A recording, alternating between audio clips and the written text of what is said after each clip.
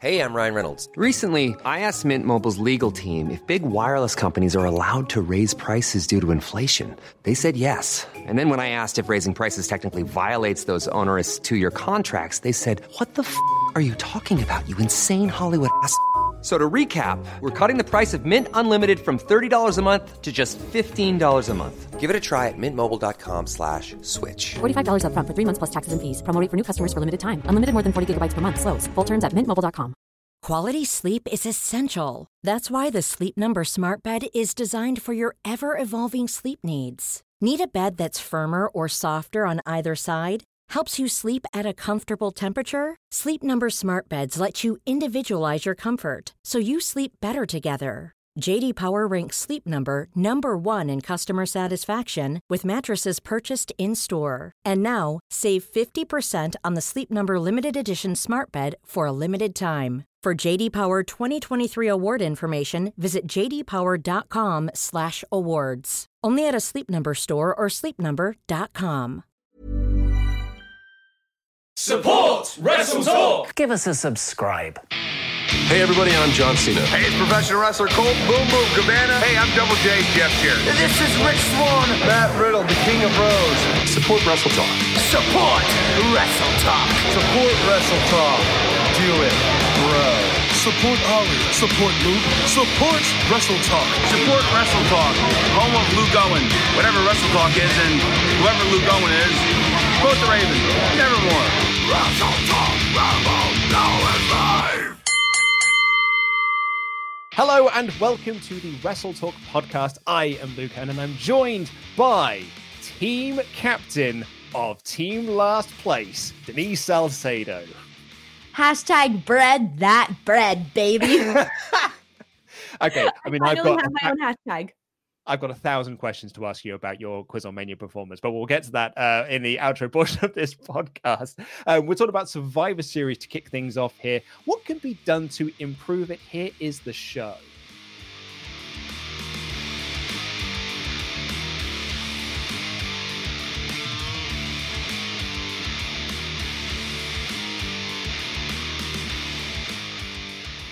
Well, speaking of every man for themselves and being dumb, Survivor Series is coming up this Sunday. I'm curious to get your thoughts on Survivor Series, particularly the build for this year, because I feel like there was a report from Meltzer a couple of weeks ago that people in the back are a little bit tired of Survivor Series because it kind of derails the stories that they're working on. Like the Raw at the moment is building this title picture around Randy Orton, The Fiend, The Miz, and Drew McIntyre, and there's been some lip service to his match with Roman, but it's not like a big deal or anything. And the word is that WWE are doing Survivor Series this year with the brand warfare thing because it's what they've done for the last 4 years. So they just feel like they have to do it now, even though they don't actually want to do it now. So what are your feelings on Survivor Series this year? I think the major issue is not necessarily doing a Raw versus SmackDown, because I feel like you could do it. If you do it right, it could work, right? However, this Survivor Series, it kind of feels like they're going in and they're putting all these matches together just because there's no real storyline. There's not meaning into wanting to win, why the teams want to win aside from them being on Raw and SmackDown. But even the matches that, are like championship matches, like, okay, yeah, they're not even anything like there's no real story. I think that's the big problem. You got to give me a reason to care. You just can't put these people in a match and because they're big names or because they're popular that you just expect everybody to be interested in it. And yeah, we're probably going to have a lot of good matches. That's not even the issue. But I think the fact that I don't think there's a match that I'm like, oh my God, I'm so hyped for it because this is finally going to happen. I don't feel that way. And that's probably not a good thing. Yeah, there's only really one match that I've got that kind of feeling for, which is New Day Street Profits. Because that's the match where I'm like, oh, because that's a match we've not seen before. So I'm like, oh, that's quite cool. They've always been kept away on opposite brands. I mean, Street Profits haven't been up for a massively long time, but that's the one match where I'm like, oh, that's quite interesting. And actually, even if New Day drop the titles on Monday and it goes against the Hurt Business, I'm actually still thinking like, Hurt Business versus New Day. Yeah, I could be quite behind that match. Right. See, and I don't feel that way about any match. And so that bums me out. But I just really do think that instead of, like, for example, like all the qualifier matches, like, yeah, some of them have been pretty good, but for the most part, it's just, okay, let's put opponent A, opponent B, and whatever. Like, there's no real stakes into this. So yeah, I just think that they could have done, it doesn't matter if it's Raw versus SmackDown. I think if they make it mean something, then okay. But yeah, I do get the sense of they should do it, totally different, where we should have, just real stakes into this. That's the main takeaway from all of it.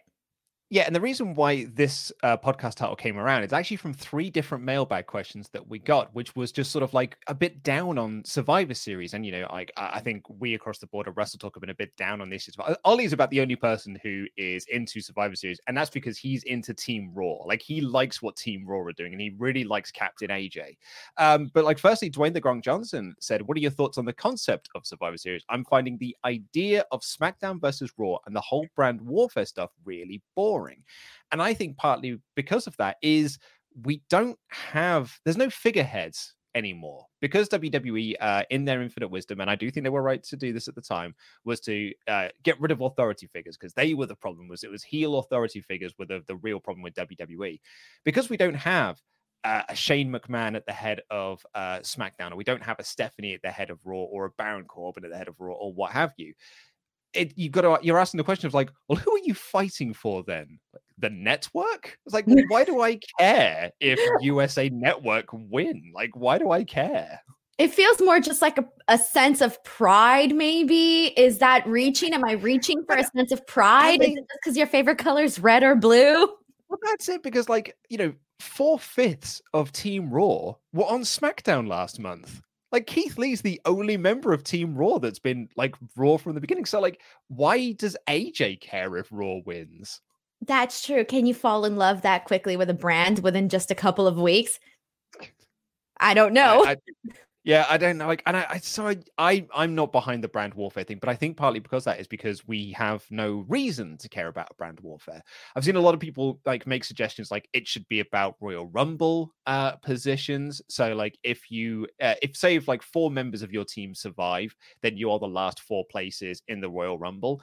At least then there's some stakes behind this. Or, like, if you are a surviving member of your team, that gets you a title shot in the next couple of weeks or in the next couple of months or something along those lines. At least, like, there's some tangible stuff to this.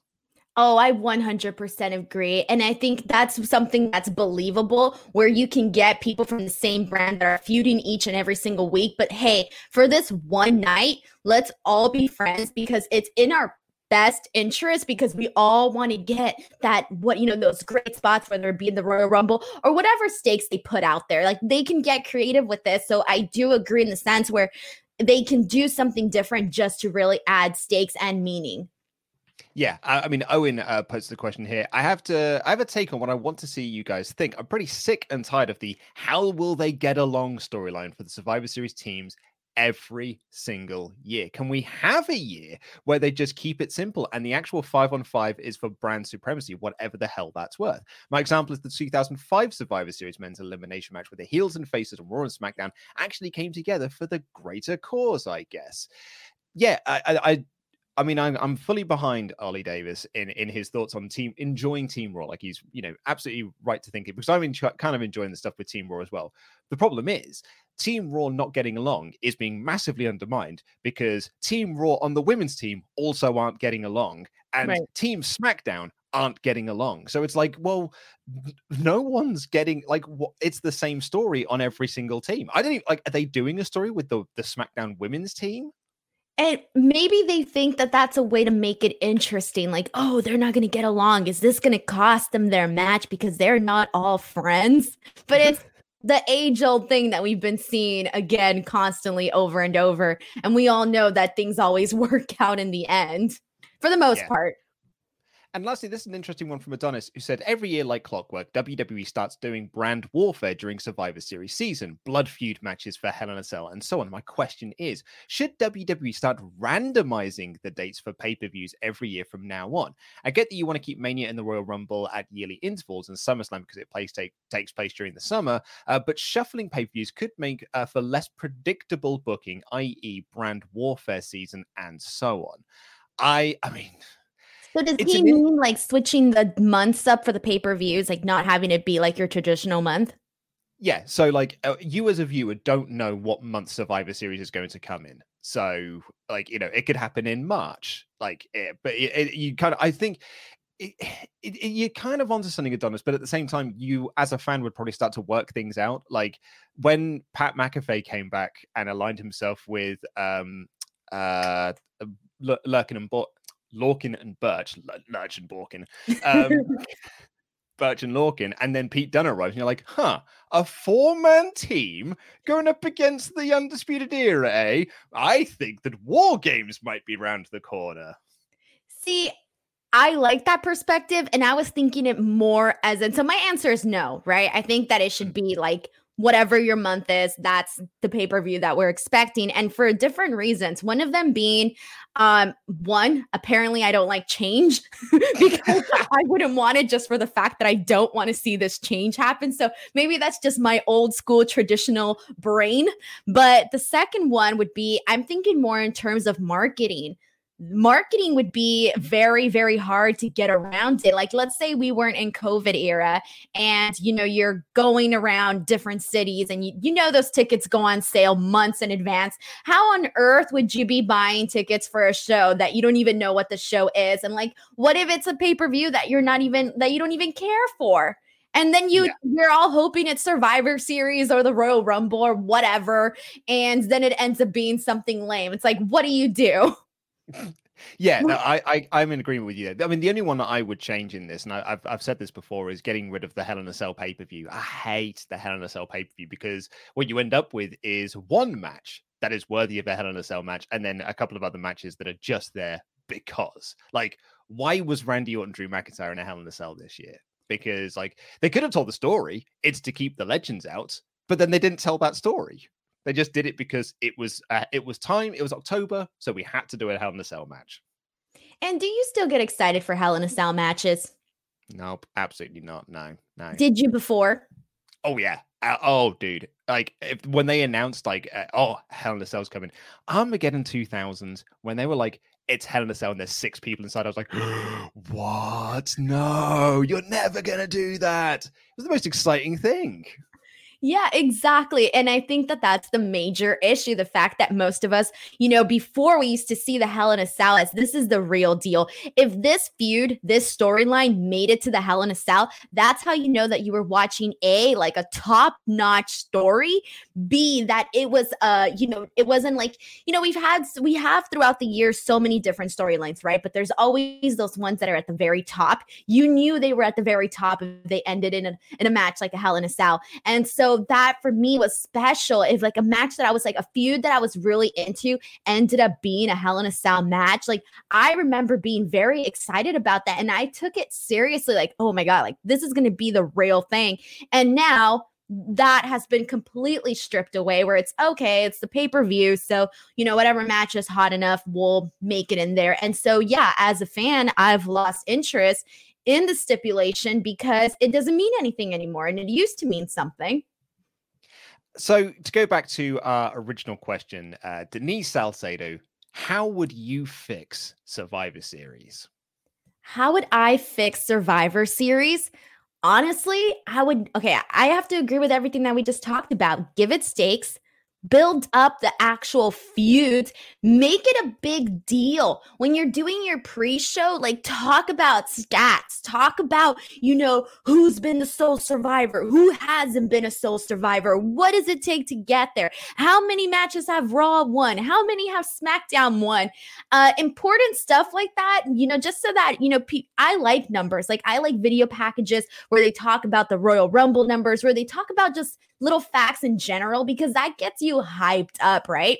And so doing something like that, and like I said, adding stakes and everything else that we just mentioned prior to this, I think would definitely elevate the Survivor Series a lot more. And I do think having those things would make it feel more unpredictable instead of just being like, okay, nobody cares if all of Raw wins or all of SmackDown wins, because come on, 2018 Survivor Series, and then the only match that SmackDown won was the pre-show match, and then won nothing else. And you would think, okay, maybe something would happen. Let's play off of that. No, it was like completely forgotten.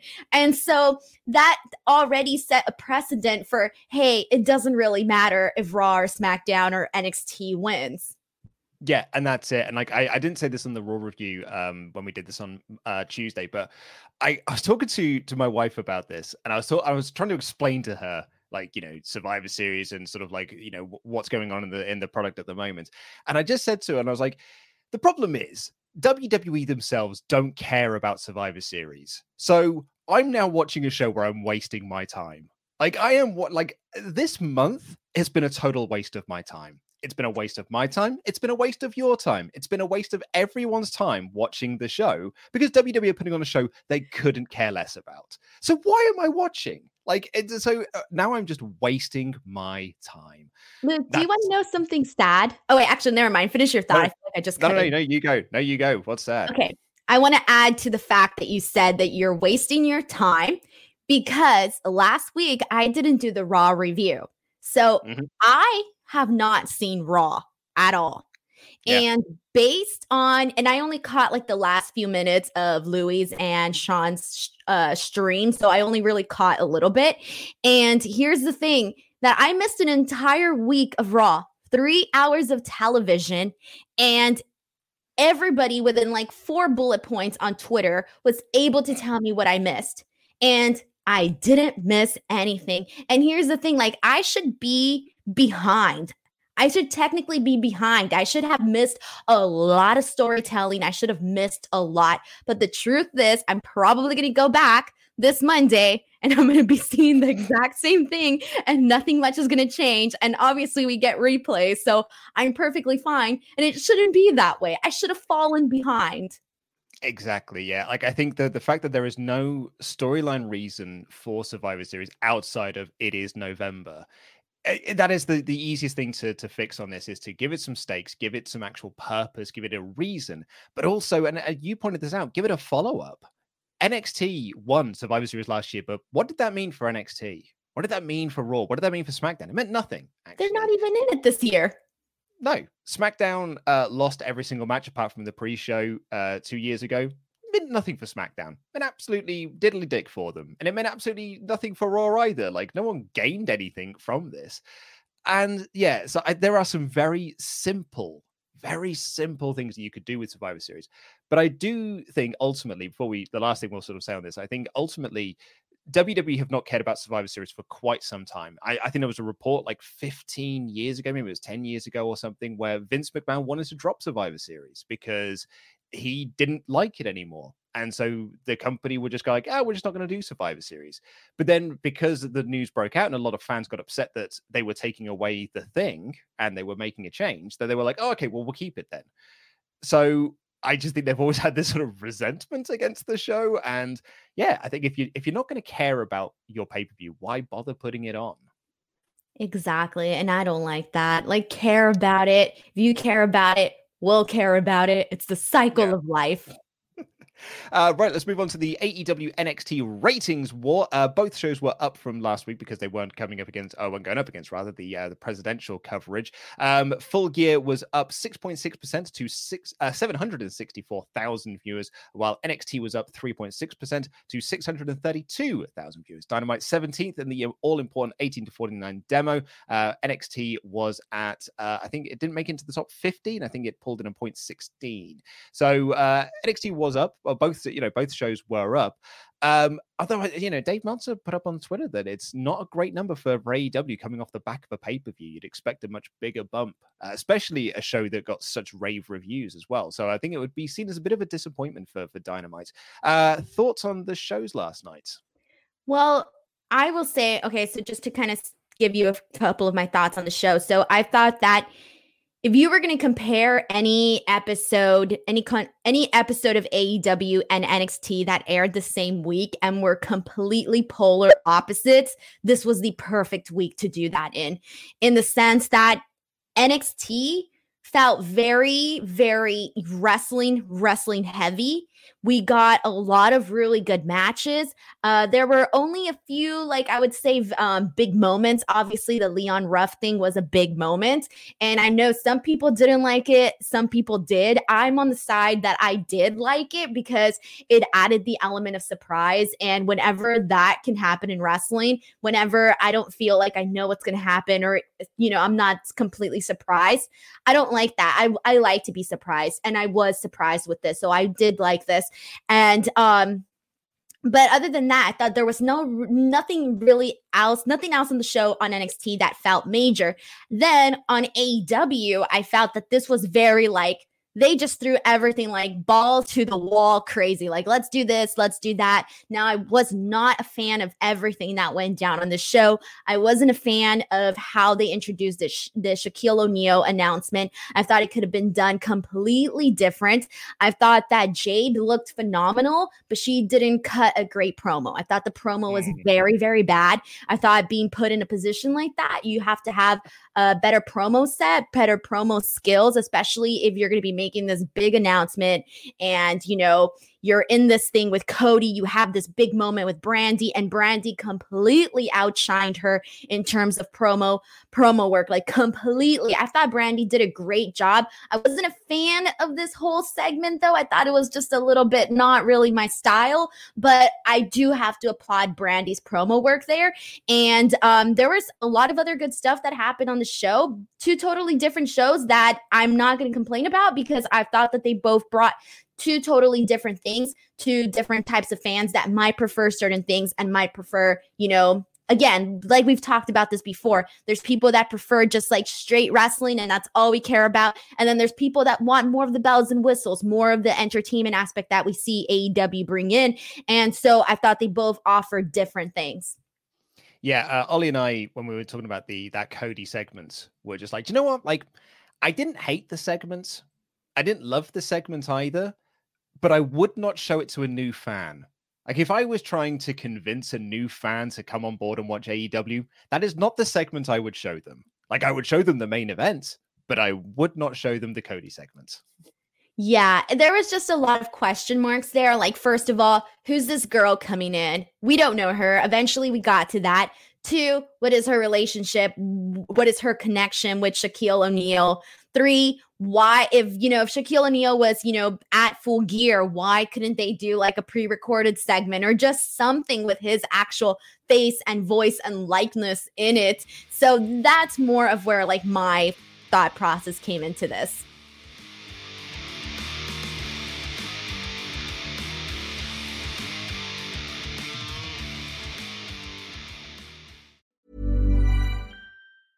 I'm Sandra, and I'm just the professional your small business was looking for. But you didn't hire me because you didn't use LinkedIn Jobs. LinkedIn has professionals you can't find anywhere else, including those who aren't actively looking for a new job, but might be open to the perfect role, like me. In a given month, over 70% of LinkedIn users don't visit other leading job sites. So if you're not looking on LinkedIn, you'll miss out on great candidates, like Sandra. Start hiring professionals like a professional. Post your free job on linkedin.com/people today. Hey, I'm Ryan Reynolds. Recently, I asked Mint Mobile's legal team if big wireless companies are allowed to raise prices due to inflation. They said yes. And then when I asked if raising prices technically violates those onerous 2-year contracts, they said, "What the f*** are you talking about, you insane Hollywood ass?" So to recap, we're cutting the price of Mint Unlimited from $30 a month to just $15 a month. Give it a try at mintmobile.com/switch. $45 up front for 3 months plus taxes and fees. Promo rate for new customers for limited time. Unlimited more than 40 gigabytes per month. Slows full terms at mintmobile.com. Hey there, it's Michelle Norris. I'm host of a podcast called Your Mama's Kitchen. When I travel, I'm usually looking for a way to find a taste of home when I'm not at home. And one of the things I love to do when I am at home is entertain. And Airbnb allows me to do that. When I was in California recently, I rented a house that had a great kitchen. And when we were sitting around the table, we're all thinking, we're in someone else's house. Someone could be in all of our homes as well. If you have a home, but you're not always at home, you have an Airbnb. Your home might be worth more than you think.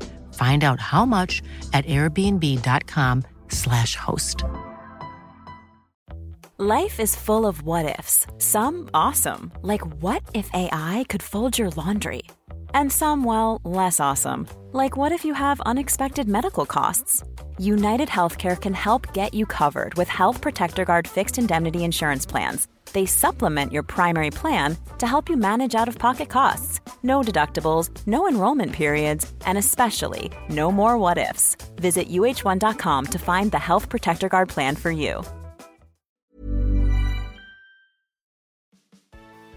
Do you like quizzes? Do you like wrestling? Do you like watching self-professed experts in their fields being exposed as dangerous frauds? Then you'll love Quizzlemania, brought to you by Parts Unknown, the team behind acclaimed wrestling RPG No Rolls Barred. Join us every week as 4 wrestling pundits pit their knowledge against each other in a cerebral wrangle for prizes, glory, and a bit of good old-fashioned escapism. Enjoy the videos live every Wednesday on Parts Unknown's YouTube channel, or subscribe right now to have them beamed straight to your mobile device. Quizzlemania, it's the showcase of the immorons.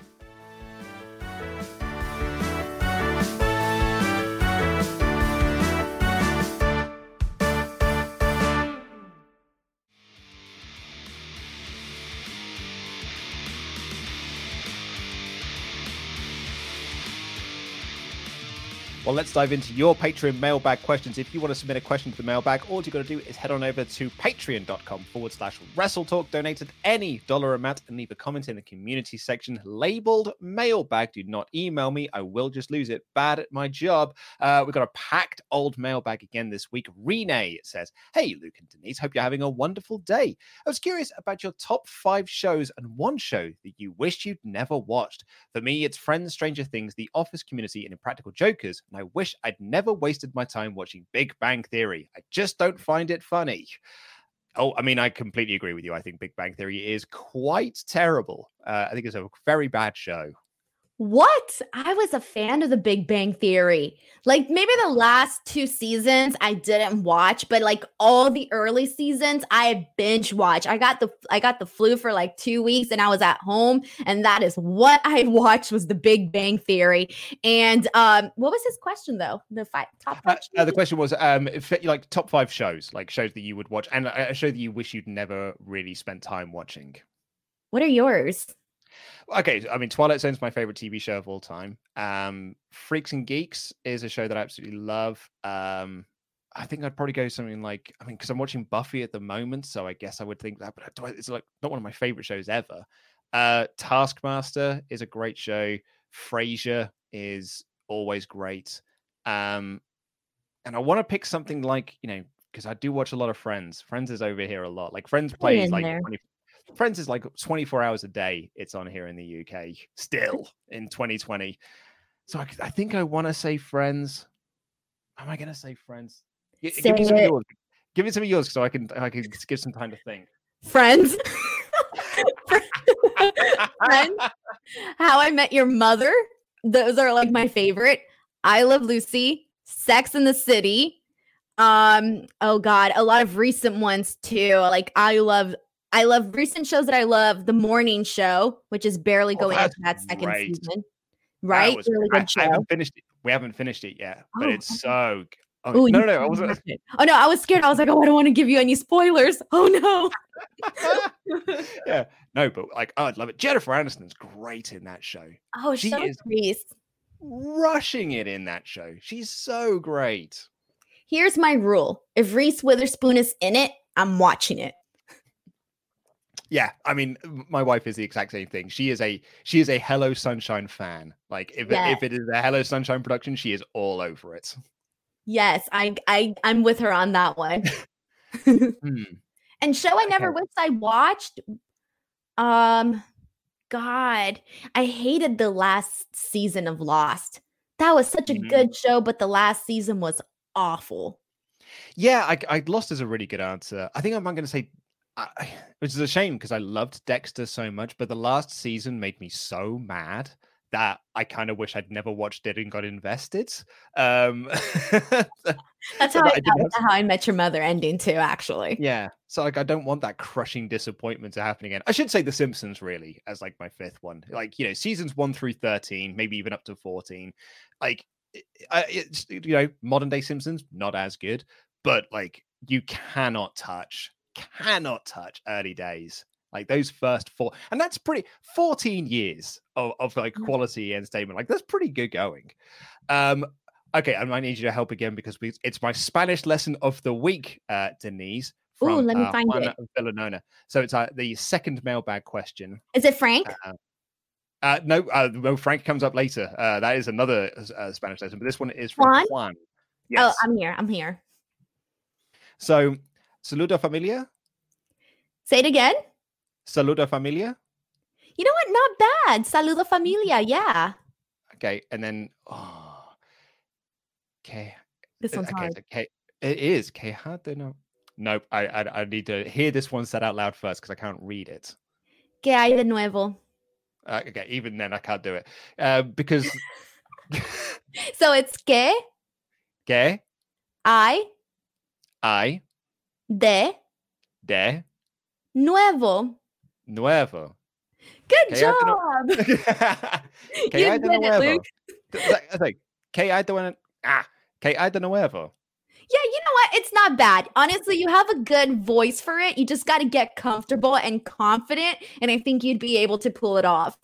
Yeah, the confidence thing is very much where I'm lacking. Anyway, listening to Luke's Spanish is just lovely. I don't think it is. I'll make it a weekly thing. Maybe one day you'll be able to do a full mailbag in Spanish. That is big thinking. I could barely do it in English. Definitely, this is my favorite show of the week. That's terribly sad. First thing, Denise, remember you said you were going to watch Walter versus Dragunov? I did. I know that you did because you watched it literally about an hour before we did this show. I did. I remembered. I was like, I'm every day, you know, those things that you're like, oh, I got to do this. But then you go the whole day and you didn't do it. And you're like, oh, I got to do this. Right. Well, I finally got to it today and I was like, oh my God, that's it. Like, I got to watch like the show's about to do it. And I know for a fact someone's going to ask me. Holy dang. All right. So I'll just start off by saying that I want to be Dragunov. That guy is a badass. I want to be him. All right. Nobody should be doing any chops or slaps in wrestling right now unless they look like Walters. All right. If they're not that impressive, you can't do them right now. Take a moment, take a break. Don't do it. You'll just be outshined. You know, have you seen Rocky, the movie? Like any of the movie? Yeah. Right. Okay. Yeah. You know how like they when they put on those boxing fights and they're very cinematic, they get you in the story and you're like, oh my God, like what's gonna happen, right? Like that feeling. I had that with this match where it felt like the storytelling was so strong in this match that it felt like you were watching something out of a movie, out of a film scene, like this very, very dramatic outcome between these two men who are just killing each other. And it's very different from just having a phenomenal match. It had that extra thing to it. And I don't even know what that extra thing is called, but it just had it. And, I loved it. And one of the things that commentary kept talking about was the fact that they kept saying, oh, you know, they're redefining violence and all of that. And I really felt like they did that in terms of, you know, we've been seeing a lot of like hardcore matches, a lot of matches that are supposed to be very, very violent. And this one had no weapons, but it had more violence and more like grit, more brutality than in anything else that I've seen of recently that had weapons and blood and all of this other stuff included. Dragunov's chest afterwards was completely damaged. I don't know if he posted any sort of photos on social media about it. I haven't seen them, but I would love to see some photos from like afterwards, because based on just what he looked like at that moment, and you know it's going to be worse afterwards, it was just incredible. It was good stuff. And like I said, I just watched it right now. I'm really late to the party, so I have like all of this fresh perspective into it right now. But it was really good. And I thought commentary did a great job at putting over Walter. Not Walter, Walter. Walter, yes. I mean, I've seen Walter Dragunov have matches before, and like those two kill each other every single time, and it is great. Walter is one of my favorite wrestlers on this planet. I think he is an incredible talent. You said there were no weapons in this match, but Walter is the weapon. Like, he is an absolute machine of a man. He's so charismatic, and like Dragunov, man. So we went to the BT Sports WWE launch earlier this year, back in January, when we were allowed to see people and go to events. And they had like a couple of matches on, and it was full of NXT UK guys. Although they did Nikki Cross versus Charlotte Flair as well. It's the first match they've ever had together, which was pretty good. And Sheamus's it was his return match. It was the first match he had back from his injury against Andrade.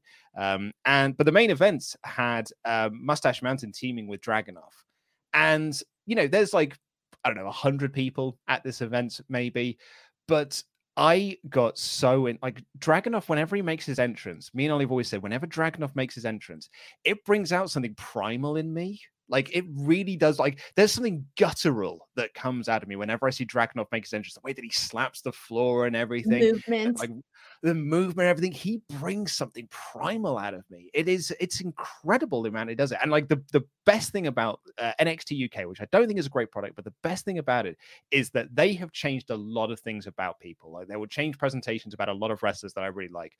But the two presentations they have not changed are Walter and Dragunov. And that's why they're the best people on the brand. So let me ask you a question. Obviously, since you're in the UK, do you think that they should just drop NXT UK and bring over those guys over to just regular NXT? I personally, absolutely. Like, I've got a bit of a bee in my bonnet against NXT UK because it was launched for totally cynical reasons.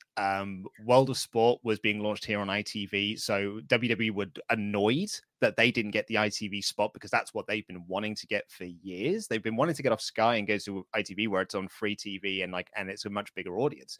Like, someone pointed out recently that AEW's ITV numbers, despite the fact that it's shown at like 11 p.m. here on a random ass Monday, draws way better than WWE figures do because it's on free TV.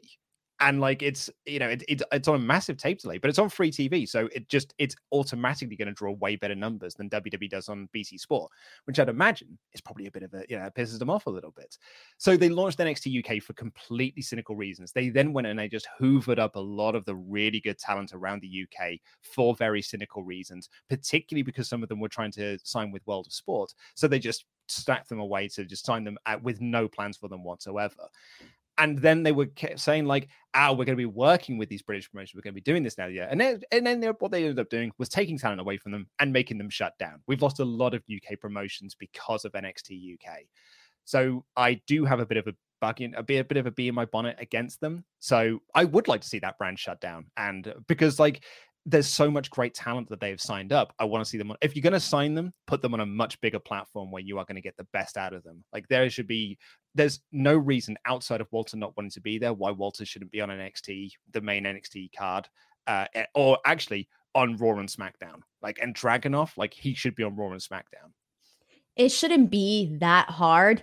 As a person who covers wrestling, for example, I'm watching this match 2 weeks late. It shouldn't be like that. It should be like this match was on a show that I'm watching on a weekly basis religiously, and I didn't have to make extra time to go out of my way to watch it. And I'm saying that because when you have talent that is that good, they should be put at the forefront of your products that you're pushing out to the mainstream world. And yeah, NXT UK is more, geared towards a different audience, to a more niche audience. And so it is harder for not harder for the masses to see it, but it's more, the masses would have to go out of their way to actually watch this unless it's part of their regular programming. And it doesn't make sense to me why, hey, I'm watching 3 hours of Raw where I'm seeing the same matches over and over, where you have this hidden gem over at NXT UK and you're putting out matches like this. If people weren't talking about this match, probably nobody would even go in and watch it. Part of the reason why I and so many other people are going to tune in to watch this match is because people were talking about it. And so Like I said, it should just be put out there. You want to, there's so much talk every single week about ratings and ratings war. Okay, if I owned any company, I'm going to put my very best in the front so that I could be the winner. And so, yeah, and for all the reasons that you said, I do agree with you. If somebody signs, if an athlete, it doesn't matter from where, if you're from the UK, if you're from wherever, if you sign with WWE, who is the biggest company in the world in wrestling, I don't care what anyone says, that's just the truth. Those are just the facts. They're the biggest company. So when you bring in talent, you want to make sure that they get that proper exposure that somebody like a Randy Orton or a Becky Lynch would get. You want to have that, and they shouldn't be niched down into this box where it's just, okay, you're from the UK, you work this style, let's put you in this brand. Yeah, it is baffling that they've got Kylie Ray and they've got Viper, and they're just stuck on NXT UK. Like, those are two incredible wrestlers who should be on a much bigger stage than what they are. Like, Kaylee Ray has been like, she's been NXT UK Women's Champion for like, I don't know, 5 years at this point. And like, it means nothing. It means absolutely nothing. And it's a real shame because she is such a great talent who should be on a much, much bigger stage than what she is. We need to move on because we're running out of time. We've still got loads of questions that we've not got to yet. Manraj, when did it become cool to cheer the bad guy? The NWO, 1996, I would guess. I think I started cheering the bad guy like naturally. It was just a natural thing from being a fan in the early days. Like, I don't remember a specific moment. It was just a natural thing. Jamie Shields, as I listen to this, I'm currently on my long run. Check this out, 10 kilometers plus. Like, that's a long ass run, Jamie. You're my podcast of choice for my weekend run, and I appreciate what you guys do. It allows the time to pass quickly. Thank you very much for listening, Jamie.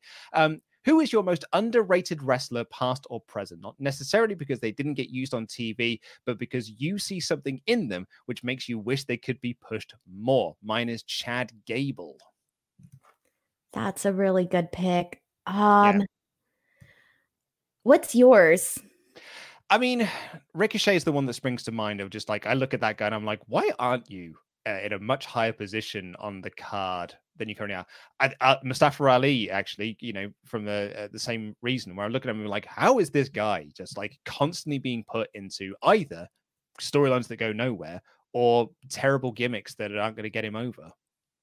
See, I think in WWE, you nailed it in terms of Gable and Mustafa Ali. Outside of WWE, in terms of like underrated, I would definitely say Jay White. I feel that he's done so much and has changed so much and has so many positives, but I don't necessarily think he gets the credit that he deserves from the fans. Do you know what? Jay White's a really interesting one because 3 years ago, when Gato was pushing him, being like, "Hey, he's going to be our next guy," and particularly after I think they probably saw the writing on the wall that Kenny might be going, that they were like, "We're going to push him." They put him over Tanahashi and all this and the other, and like a lot of people were like, Jay White, really? We sure on this one? I don't think this is going to work at all.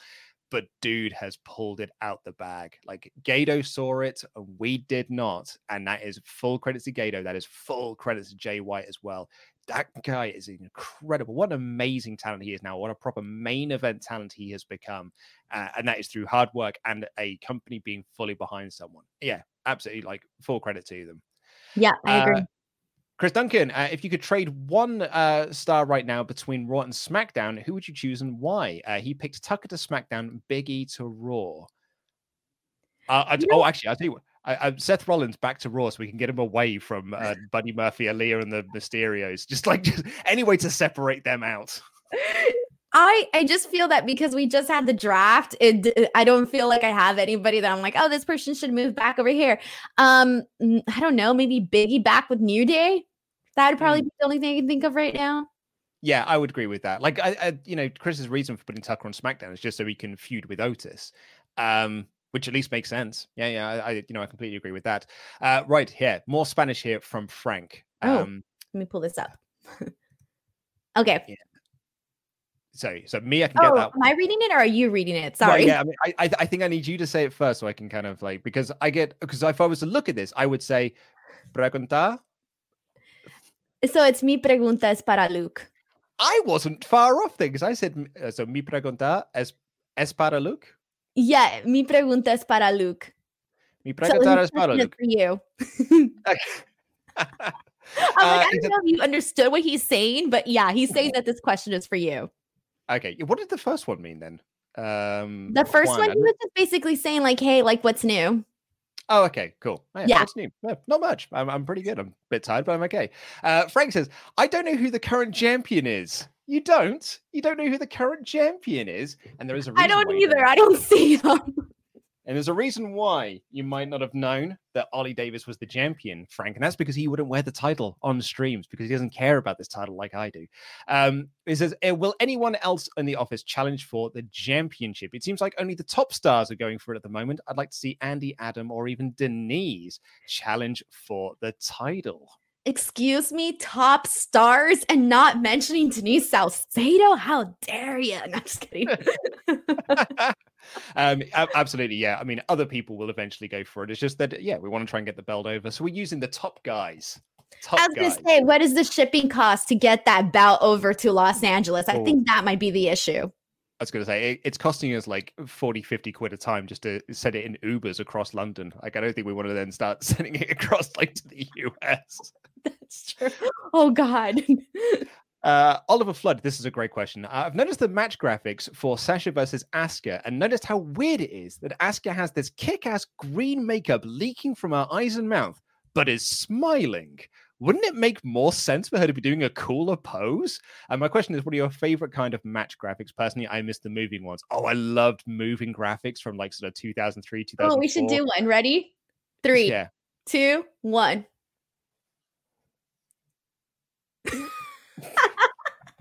We did it. Yeah. I was like the Rocks one where he's just like throwing the hand up to them. It was so Everyone great. had a good one. And then they would like pause and like, I don't know. I love those. Those were good. Yeah, I've always had this. This has actually been one of my small like pet peeves against WWE match graphics is that everyone is smiling and I hate it. It's like, be mean. You're wrestlers. You're about to like fight each other. And they're like, I'm having a match now. Well, everyone wants to look cute. No one wants to look. I was gonna say look and Luke ugly. And all those. I was gonna say no one wants to look ugly Luke, and then I said Luke. That's a tongue twister. And then what you said, unfortunately, was a Freudian slip where you're like, you're butt ugly, Luke. Okay, I did not mean to call you ugly. I was trying to say no one wants to look ugly, Luke. Hollywood Salcedo coming out here, spitting some fire at me. Oh man, I can't. I can't. Kid Gaskin says, I'm not sure if this question has been asked before. What's the best and worst year to be a WWE fan? 2000 be the best. That is a flawless year of wrestling. And the worst is 2010. There was a year that nearly made me stop watching, but absolutely 100% the best is the year 2000. Brilliant, brilliant year. I think we had a question similar to this last week, something along those lines. And I got to agree with you on 2000. I mean, for me, I was a big fan of it because it was like peak Triple H and I was a Triple H fan. So I was got a rock say, guy. I was a peak rock guy at that point as well. So I was like always looking for my boy to win that title. Should have happened at WrestleMania. Should have happened at WrestleMania 2000. And then I think my answer was 2013, The Miz. Marcus Sol Campbell, who do you think shot Johnny Bravo? Personally, I think Tommy Dreamer is responsible. I don't know. Yeah, I have no idea at this point. Let's say Mo. I feel. Oh wait, who did you say? I was making the Simpsons reference. I have no idea at this point. I didn't watch The Simpsons. Like I watched it very rarely, so I have no.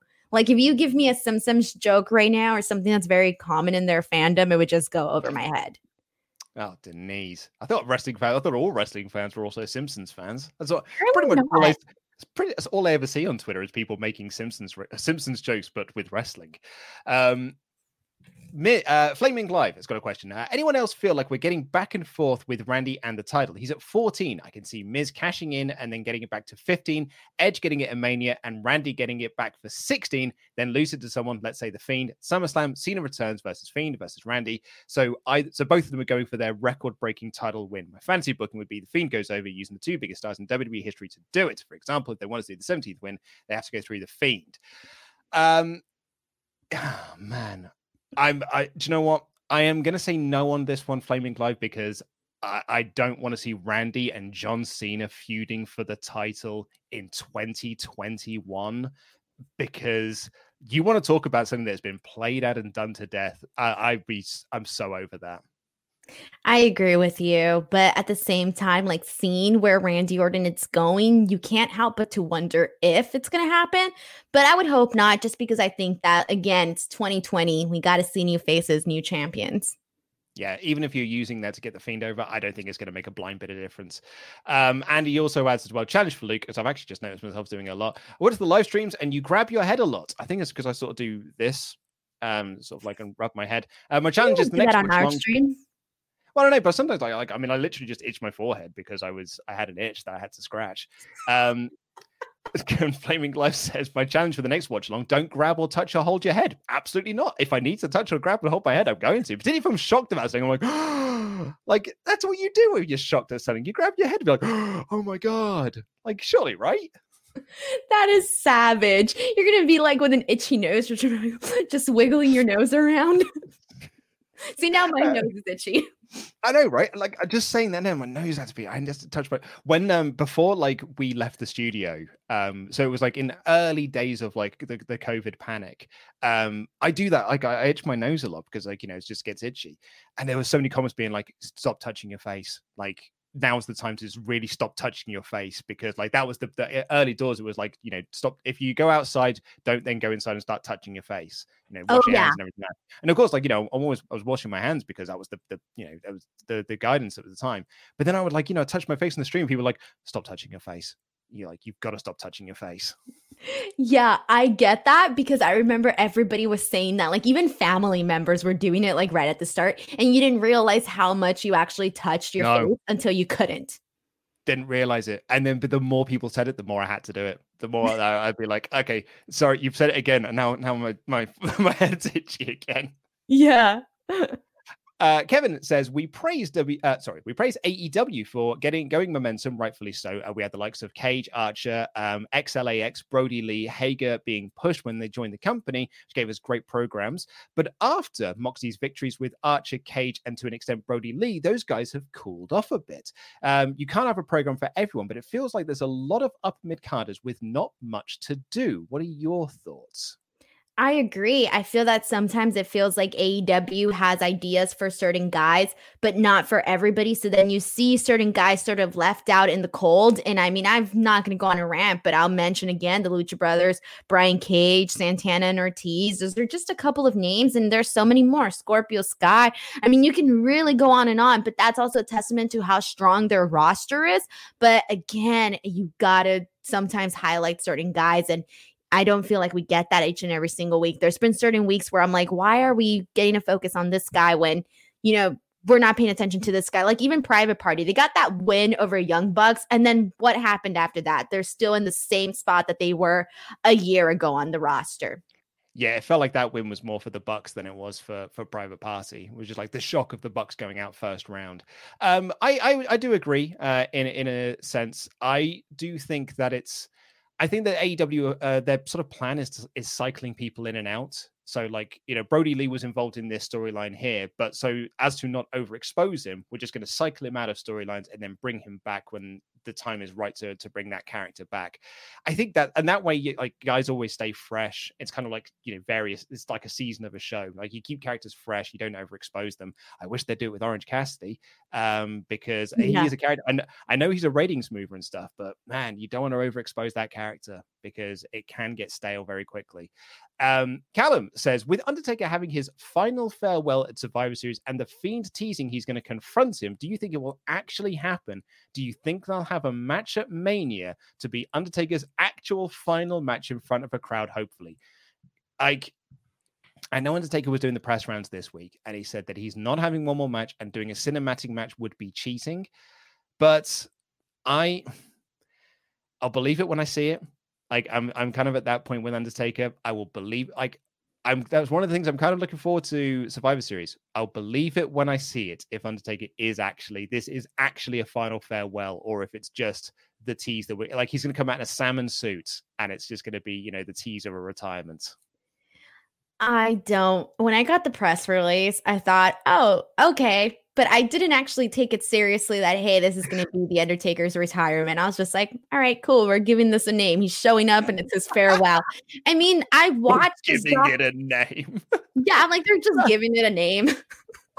Absolute burial of this idea. Oh, great. They've given it a name, have they? That's how I felt. Like, do you honestly believe that it's his retirement? Okay, I watched the Last Ride documentary. Even on the documentary, he talked about this. He said that, he says, okay, Vince, it's my last match, blah, blah, blah. And then Vince gives him that call and he can't say no. And he's the Undertaker and he says yes. And he has that cycle where he pushes himself. I mean, come on. We just saw the documentary. He gave us all the answers.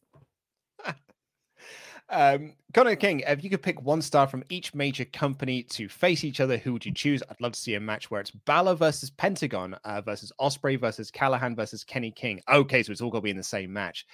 In which case, then, I'm going for Roman Reigns, Kenny Omega, Sami Callihan, Kazuchika Okada, and who am I going to pick from ROH? I'd have picked Rouge, but I don't think he's with the company anymore. I was going to give you an answer, but it's the answer I'm going to use. Dang it! Who am I going to pick? I mean, yeah, I suppose I could pick my mate Joe Hendry. Okay, that's a good one. Yeah, I'm going to pick Joe. I'm going to pick Joe Hendry. He can make a song about it. Exactly, yeah. And he would make a great song about it as well. Who was your pick? All right. Bandito. Yeah, okay, yeah, great shout. Bandito. Are we doing Raw, SmackDown, NXT, or just WWE? Sorry. Just WWE brackets general. Okay, I would go with who am I gonna go with? Oh crap. You know what? Because I just watched him 10 seconds ago, I'm gonna go with Walter. Mm-hmm. And then for New Japan, I'm going to go with Hiromu. And then, this is going to be a pretty interesting match. All right. And then AEW, I'll go with Hangman Page. Impact, I will go with Willie Mack. Oh, that's a great shout. Oh, that's a really, really good shout for old Willie Mack. Yeah. A bunch of spots with a bunch of chops thrown in there. The Snapdragon Ryo Odonte, thank you very much for your thoughts on the comparisons between AEW and WWE. We don't really have time to sort of go into them now, but thank you very much for those. It was really, really interesting. My question happens to be about Quizzlemania. If you guys tried to get the What Culture guys on the show, I'd love to see all of you guys clash in the chant at the trophy. I think, if memory serves, so like early doors, like when Quizzlemania first started up and we realized that it was something that people liked. It was only meant to be a one-off thing. It was just meant to be one show that we did because people were looking for some entertainment, and we thought, well, that'd be a fun thing to do. Everyone's doing quizzes at the moment. We'll do a wrestling-based quiz. And then people really liked it. So we're like, well, I guess we'll do a second then, and we'll get Larson on. That'd be really fun. And then it sort of snowballed from there into to the behemoth that it is now. So I think early doors when we were like reaching out to people, we did send some messages out. I don't think they ever really got back to us. So yeah, but I think we have reached out to them previously. But you know what? We've got bigger guests on. Is that the rule? Like you reach out once, you get rejected, and you're like, nope, time has passed. Yeah. I was going to say time has passed. The only time that's my rule in life. And as I said, we've got bigger stars now. We've got Denise Salcedo on our show. We've got Sean Ross Sapp on the show now. Exactly. We've got Queen of the Ring. What about Brian Zane? Jubba JJ, hey team Danuke, I've been watching The Invasion and I'm up to that WCW main event of Raw, and it's clear to me that WWE set themselves up for failure with the presentation and match that wasn't good. My question is, how would you have made the WCW main event better? Jubba JJ, there is one simple answer to this. Don't put Buff Megan Bagwell in the main event. You put Lance Storm in that main event. That is one way around it. That was literally going to be my exact answer. All right. Like there's no reason why it shouldn't have been Lance Storm. All right. Should have been Lance Storm. Yeah, absolutely. And the other thing would have been for WWE to have not wanted it to fail. Like clear, they wanted that to be such an epic failure. So they had an excuse not to do it anymore. Andrew Donnelly, if you could make one change to the Royal Rumble, what would it be? P.S. I'm from the northeast of Scotland. Can I hear Denise try and do a Scottish accent? Wait, what do Scottish people sound like? Like Scotland. Drew like Drew McIntyre. That's right, right? What should I say? Could you just say, to make it easy, you could just say, I am Drew McIntyre. I am the WWE champion. Wait, can you do it one more time? I'm Drew McIntyre. I'm the WWE champion. I can't do that. Okay. Okay, hold on. It's not coming out. It's not coming out. It's going to be terrible. I'm Drew McIntyre. I can't do it. I'm Drew McIntyre. I can't make a Scottish accent. It doesn't come out right. It sounds Indian. My Scottish accent sounds Indian. It's not working. Yeah, I'm afraid that didn't quite go to plan, did it? Anyway, so Andrew said, if you could make one change to the Royal Rumble, what would it be? Maybe don't waste the spots on like legends that we don't really want to see. Is that something? Oh yeah, I quite like the legend spots sometimes. But I think it's got to be the right kind of like legend spot. Thank you. Yes. Yeah, a legend spot that means something. So like, I mean, I know a lot of people kind of bury it because he's in the Hall of Fame now, but the use of Drew Carey in the 2001 Royal Rumble was absolutely perfect because it was all done to get Kane over, and it massively got Kane over. Like it's one of my favorite Rumbles of all time, and that spot, it's so funny, and it comes beautifully after the moment with the Honky Tonk Man as well. Like that, I think the use of the Honky Tonk Man and Drew Carey, that is how you should use like legends and celebrity cameos in a Royal Rumble. Right. Don't use like the same surprise legends that we see each and every single Royal Rumble though. Like mix it up. Let it be someone that we haven't seen in a long time. And don't overexpose it either. Like, do you remember that year when all three of the commentators got their spot in the Rumble? Like Michael Cole, Lawler, and JBL all got in. Like that's the fun. Yeah. Bryant Heath says, I hope you're both happy and healthy. I just wanted to ask, what's your guys' favorite Thanksgiving memory? This will be a question more for you than I, because we don't have Thanksgiving here. So I don't have Thanksgiving memories. Wow, I completely forgot that Thanksgiving is an American thing. Like for a second, I was going to go, you don't celebrate Thanksgiving. And then I remembered the whole Thanksgiving pilgrims and Indians. And I was like, oh, wait, oops, that's only exclusive to us. My bad. My favorite Thanksgiving memories are all like the ones from like early elementary school where we used to do the little turkey with the hand. And then I just love to eat stuffing each and every single year because it's delicious. And that's my favorite part of. Sorry? Can I ask a question? The turkey with the hand? Oh, you don't know the turkey with the hand? No, turkey with the hand. What, does the turkey have a hand? No. So basically what they do is you're a little kid and you put your hand on construction paper and then you trace your hand and you make a turkey with it. So these are the feathers. Oh, okay. And then this is the head. And it's a turkey hand. That makes more sense. I thought you were drawing turkeys. They've got like human hands. I was like, what is wrong with America? These Americans be crazy, man. We do be crazy over here.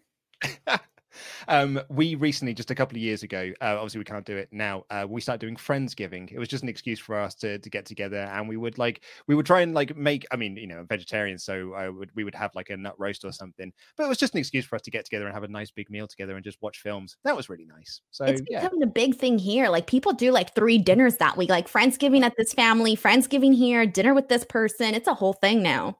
Yeah. I mean, I do love a big like Christmas dinner with friends and family. It's great. What do you eat for Christmas in the UK? What do I eat for Christmas? Turkey is what we would have for Christmas. Like, well, a turkey and pork is what we would usually do. Like when I was a youngster, or turkey and beef sometimes. That's so interesting. Yeah, that's interesting. Yeah. And actually, do you know, I was one of the few people who actually liked turkey because I like to have a turkey sandwich afterwards. It's like one of the best things about Christmas is you would have like your turkey lunch, all the trimmings, and you're so stuffed. And then it gets to sort of about like, 9, half 9, 10 o'clock, and you're like, oh, okay, the royal family Christmas special is going to be on. Let's get some turkey sandwiches, mate. You get some turkey, put some stuffing in there, some cranberry sauce, bit of salt and pepper. Oh, thick white bread. Beautiful. Love it. Sounds beautiful. Can't wait for Thanksgiving now. Alex Kirkman says, I'll reach Luke and Denise. Hope you're living at large. Here's my question. If WWE go with The Rock versus Roman at Mania, do you think the feud needs the title? No. Nope, absolutely not. The American Dadass, Jesse Long. Lord knows AEW doesn't have room for another championship, but if they did, and they absolutely had to, what new championship would you like to be added to AEW? Trios title is the title I would like to add. I would say, given that they have so many people, the Trios title might be the best one. Yeah, absolutely. Brandon Williams, this is my first mailbag. Yes, please. I just wanted to ask, where do you think AEW would be right now if in the ratings if COVID-19 wasn't a thing? Do you think they would stay consistently over 1 million viewers? I also wanted to say thank you for doing what you do in these trying times. Even though I stopped watching wrestling, you guys are the reason I keep up with it. Keep up the good work and have a wonderful day. Thank you so much, Brandon. That's really kind of you to say. Honestly, I think AEW would be in the exact same position they're in now. I don't think it would have been much higher. I don't think it would be any lower. I think they'd still be where they are. I agree. I think they only hit like 1 million or surpass 1 million when they debuted, and that's about it from my understanding. I think they did do over 1 million again this year. I think there was an episode with Jericho. I don't think it was the Jericho 30th anniversary episode, but there was an episode that did over 1 million. But I think it was when they were unopposed as well. Like when when NXT went going against. And that's the thing is NXT is, and the whole purpose of putting NXT against them wasn't to beat them in the ratings, was just to siphon viewers away from them.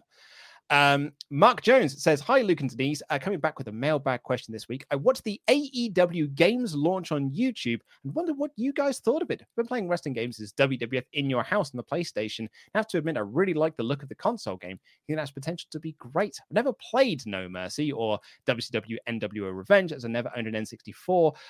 So I don't know what Get It is all about. Do you think the console game will be any good? I suppose it can't be as bad as 2K20. I am excited for the console game. I know some people have been a bit snarky about the way that it looks, but I think that's kind of the point. It's supposed to look like a bit sort of cartoony stuff because it's going to be an arcade style game. So I think that is kind of the point. And I'm really excited about it. I'm a No Mercy fan. WCW NWO Revenge, WrestleMania 2000. I love those kind of arcade. I don't like sports simulation games, so I am much more of an arcadey style player. So I'm I'm cautiously optimistic about it. I'm way more into it than I am the GM mode or the whatever that casino game is.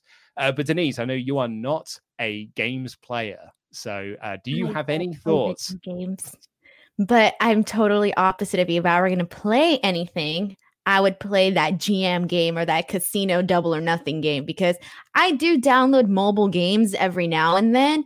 But then I'm that person that'll download a game, I'll play a bunch of rounds, and then when I run out of all the free tokens and like the free lives and stuff like that, I uninstall the game. Oh yeah, you're not the whale that they're after. That is what. No. Do you know about this? Like that they're the whale players. No, it's basically like. Well, so like mobile gaming is all about making you spend money. So like they give you a free taster and then they want you to spend money to continue playing it. And if you are one of those people who are a heavy user, you're called a whale. And that is what mobile gamers are after. They're after whales that they can rinse a lot of money on. I know, right? And I've previously been a whale. I once was a whale for a game. Simpsons Tapped Out. I spent so much money. I spent probably about £200 on that game. And what was the point? Because it was an interactive coloring book. Like what was I thinking? It was a coloring book? It's basically a coloring book because like you build your own, like I call it disparagingly now, it's an interactive coloring book because that's what it is. Like you're basically building your own little Springfield town and you're like making people do tasks to get money, but you want to make them do the task quicker. So you spend money. I spent so much money on it. And what was the point? What was the absolute purpose of me doing that? Talk about a waste of money. You could have gotten those fancy pants for half the amount. Do you realize your money could have been spent way differently?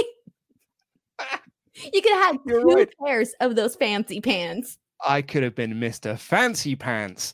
Yes. And the second part of that is your all-time favorite wrestling game. And to echo yours, it's SmackDown. One is SmackDown. Here Comes the Pain is definitely my favorite wrestling game I've ever played outside of No Mercy and WrestleMania 2000. I think I played Raw versus SmackDown. I don't know. It was like 2000, 2002, something like that. I played it like a couple of times. I had a season going, and then my season got deleted. And I never played again. I was so pissed. I never went back. And actually, Drew Smith has also got feelings about the AEW video game. Will you be playing it on your Twitch channel? I'm still subscribed to you guys. I would love to see you play through it, whatever the story mode they'll have. I think that when AEW do drop the video game, we may do something around either streaming it on YouTube or streaming it on Twitch. I mean, I would be up for it. We need to find a way to do it that it's entertaining, because if it's just one of us on our own, I don't think it'll be quite as good. But we'll find a way to do it. Philip O'Reilly, I hope you guys are having a good day. This is our last question. Luke, with you and Mr. Davis constantly unable to defend your championship, I was wondering how much is the taxi fare to each other's houses? What do you think the taxi driver is thinking? And what is Denise's opinion on all of this? Can you also say hi to my 8-year-old Liam, who likes Luke but loves Denise? Oh, I'm so happy that I'm loved. First of all, thank you so much for sending love to me. And Liam, thank you so much for watching the show and loving me more than Luke. So it costs us about 50 quid to send this title back and forth. Some might say that's also a bit of a waste of money. I don't know what the taxi drivers think. I don't know if Davis tells them in advance that they're just taking cargo as opposed to people. A taxi arrives and I put it in the back, or it arrives and I just take it out of the back. But yeah, what are your thoughts, Denise? Have you seen us exchange the title belts? I haven't seen you guys do that. I need to see that, but I'm like shocked that you guys like use taxis. And like I forget that like taxis to me is like a New York thing. And then after that, like I forget they exist. So I can show you. I've got one championship change that I can show you that it's loaded into the back end. This was when I lost the title. 2 hours later. So that is what we're doing. I have a million questions. Okay, so first of all, your taxis aren't yellow. No, they're just regular cars because they're just Ubers. Okay, that's what I'm saying, but you call it taxi. So I thought you were talking like a yellow taxi, not like an Uber or a Lyft. No, like our taxis, like you've got like black cab taxis in London, but like if you are a cab, you are just called a taxi. I'm so confused. Secondly, how far do you live? Like, how far apart do you live from Ollie? I can Google map that because I am West London and he is North London. Okay, so ask me another question while I Google map it. Yeah, because okay, and then my third question, or not question, but like statement is, I don't think that would work here in Los Angeles. I think my Lyft driver would see all that gold and keep it. Someone did say, guys, do you remember Jericho lost his title like through this sort of thing? Yeah. You just don't know. Like people might be like, you never know. They'd be like they'd be thinking like it's be worth a lot more. So then they might be willing to risk it. You know, I would not trust this form of transportation for your belt. So it's 23 miles is to get to from mine and Ollie's house. How many minutes is that? With today's traffic, 1 hour, 9 minutes. Oh, okay. Yeah, I don't know why, but I had the assumption that you guys all lived relatively close to each other and could like walk to each other's house and like, I don't know, just take the tube or something. No, if I was to take the tube, it would take me, I think, probably about an hour and a half to get to Ollie's house. That was about an hour 14. I can get the Central and get into Victoria. I'm shocked. Because I've only been to London one time and I was only there for like 3 days. So it's a big place. Yeah. It's shocking to me. Place.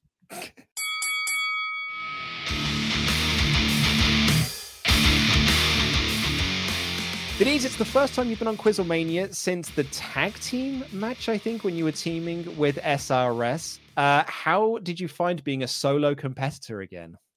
So this was my third time on Quizzlemania. I've been part of a losing team or on the losing end all 3 times. I did better on my first Quizzlemania. I think I was 3rd place. Yeah. I think James Mansfield came bottom in that one, and you did beat James. And I've just gotten worse and worse throughout my Quizlemania lifetime. And you know what? It's just my brain, Luke. Like, some people are really good at remembering stuff. That's not me. I don't remember anything. There's a moment, because I wasn't on this week's Quizlemania, but I was editing the podcast version of it, and I got to the first championship jamble, and it was a fight between you, Alex, and Ollie for who gets control of the board. And there is like 10 minutes of neither of you three being able to answer a question. It's wonderful listening.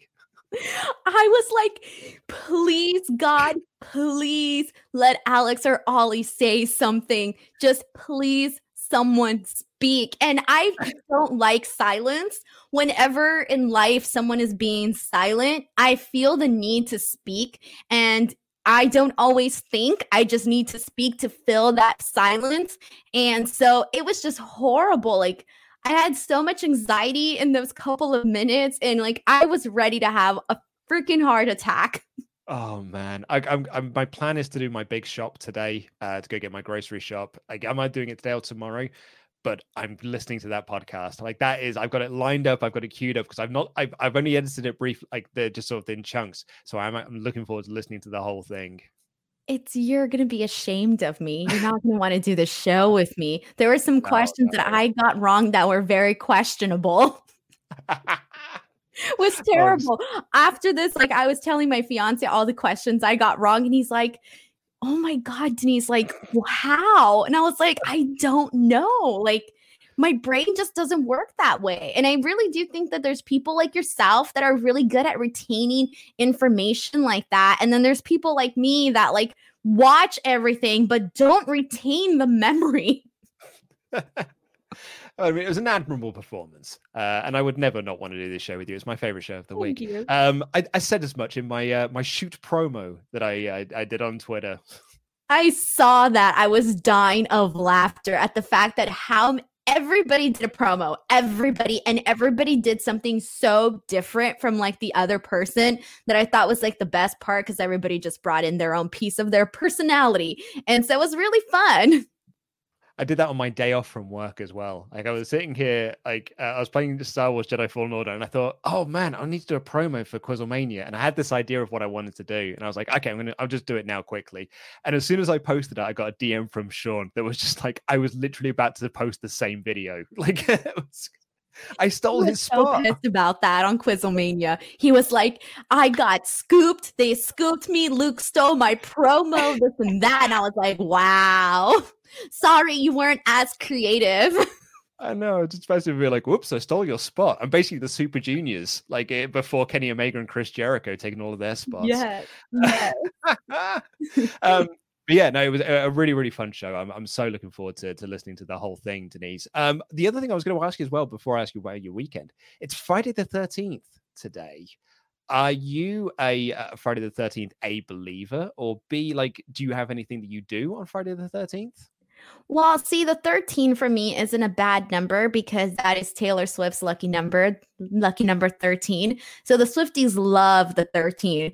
And so I know a lot of people get spooked out about Friday the 13th, but I see it as something positive, because again, it's lucky number 13.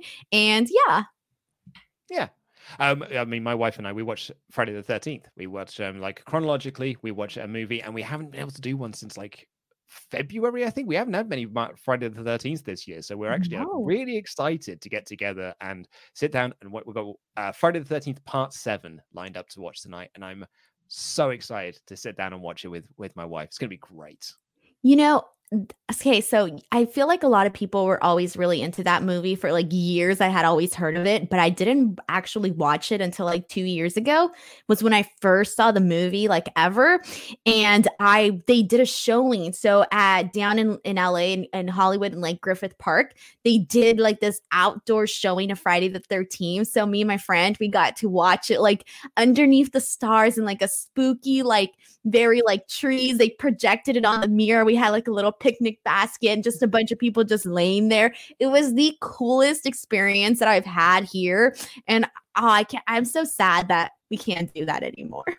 I know it sucks. Like I always think back to it's about 10 years maybe now or so ago that my friends and I on a Friday the 13th went to the Prince Charles Cinema here in London, which we've done work with. We've done screenings at the Prince Charles, and they did a Friday the 13th marathon. They did 1 through 8 back to back. And you just watched it like overnight. So it started at like 9 p.m. and it ended about sort of 5, 6 in the morning. And it was so much fun. And like we got a Mackie D's breakfast, and then we got the tube back to one of our houses, and we watched the other movies in the series. So we then watched 9, 10, Freddy vs. Jason, and the remake. And it was a brilliant, brilliant day. Dude, that sounds awesome. Yeah. Oh, yeah. And it became a bit of our movie marathon club that we would get together like once a month and just pick a franchise and just watch them all back to back, which was really fun until you pick one that's really bad. So like we did a Halloween. Yeah, we did a Halloween marathon, and that was a long night because a lot of those films are absolutely rubbish. And wow. It was a long, long night. But yeah, have you got any plans for the weekend? There's no wrestling for you to watch. So like, what are you going to do with your time? Well, what am I doing this weekend? I don't really have any plans, honestly. I think we're getting ready to eventually go into a shutdown here because our numbers have gotten, it's getting bad. California just surpassed 1 million COVID cases, and our numbers have gone completely skyrocket, like throughout the United States.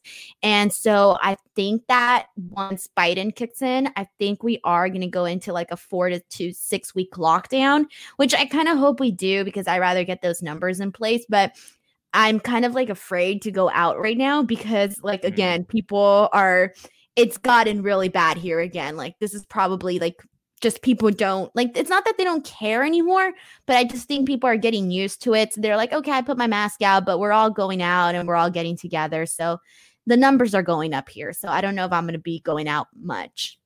Yeah, I think my wife's been kind of in the same position where she's just been like, not afraid to go out, but just like, if I don't have to go out, then I'm just really not going to. Like, the rule kind of here is that, shop solo if you can. So I've just been doing the shop. Since we went back into lockdown in March, I've just done the weekly shop.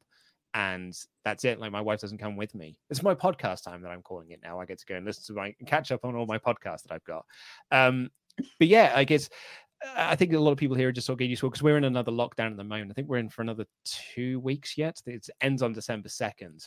So we're, I think, just sort of hopeful that we'll be able to get Christmas. And to be honest, I think our government are just going to say, just to sack off if we are in a lockdown throughout December, they're just going to sack it off for Christmas Day, just so we can go and have Christmas, which I don't think is the best idea.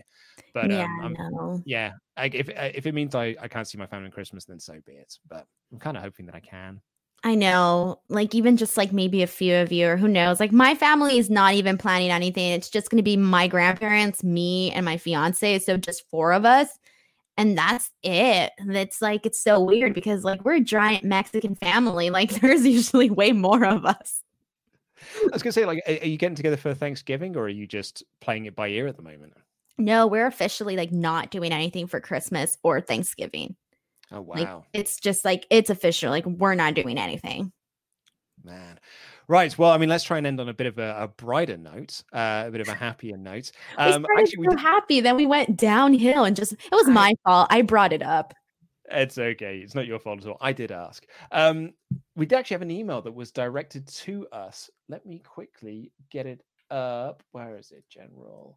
Where are you? So, Harry, who is a regular emailer into the show, we call him the Geordie bus driver because he's a bus driver and he's from Newcastle. So he's the Geordie bus driver, Harry. He says, hello there, Team Danuk. It's your Geordie bus driver here. I hope you're both doing well. I love the Friday podcast with both of you having Denise as a permanent member of Team WrestleTalk. I thought a fun little segment for the podcast is teaching Denise some slang words from different areas of England. And what we're better off than to teach Denise some of my native language of Geordie. So hopefully Denise can also guess at some of these meanings. So I'm going to read out some like Geordie slang so you can learn something and maybe even have a guess of what they might be. So we'll start with simple. Alright.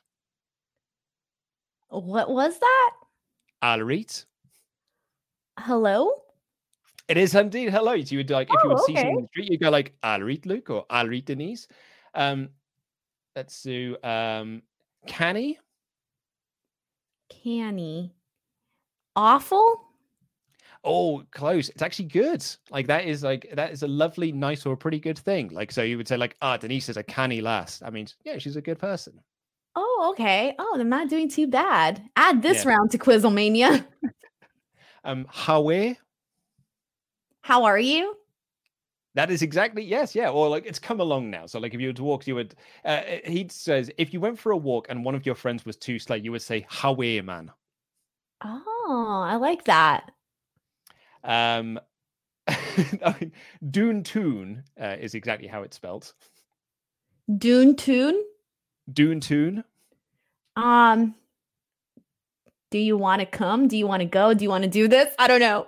I mean, it's downtown. It is literally just I'm ganning Dune Toon. And the last one for now is Denise will need this after the podcast is to go home, go to sleep. In Geordie, we would say gan ham for a kip. Which is that's so cute. Gan ham for a clip. Gan ham for a kip, rather. As always, lots of love. The Geordie bus driver, Harry. Thank you so much, Harry. An ex-girlfriend of mine, it was from the Northeast, so I've got a lot of Northeast slang that's just sort of in my back pocket. Speaking of people how are you, man? And I've always found it quite, it's very charming. I'm a Scouser, though, so I'm from the Northwest. So we've got very different slangs. But if you've got your own slang that you'd like to send in for Denise to learn, please do email us support@wrestletalk.com. Send us an email. But until then, thank you all so much for listening. Thank you, as always, Denise, for being on the show. It is my favorite show of the week. Go get some sleep, my friend, and I will see you in 7 days' time. Bye, everyone.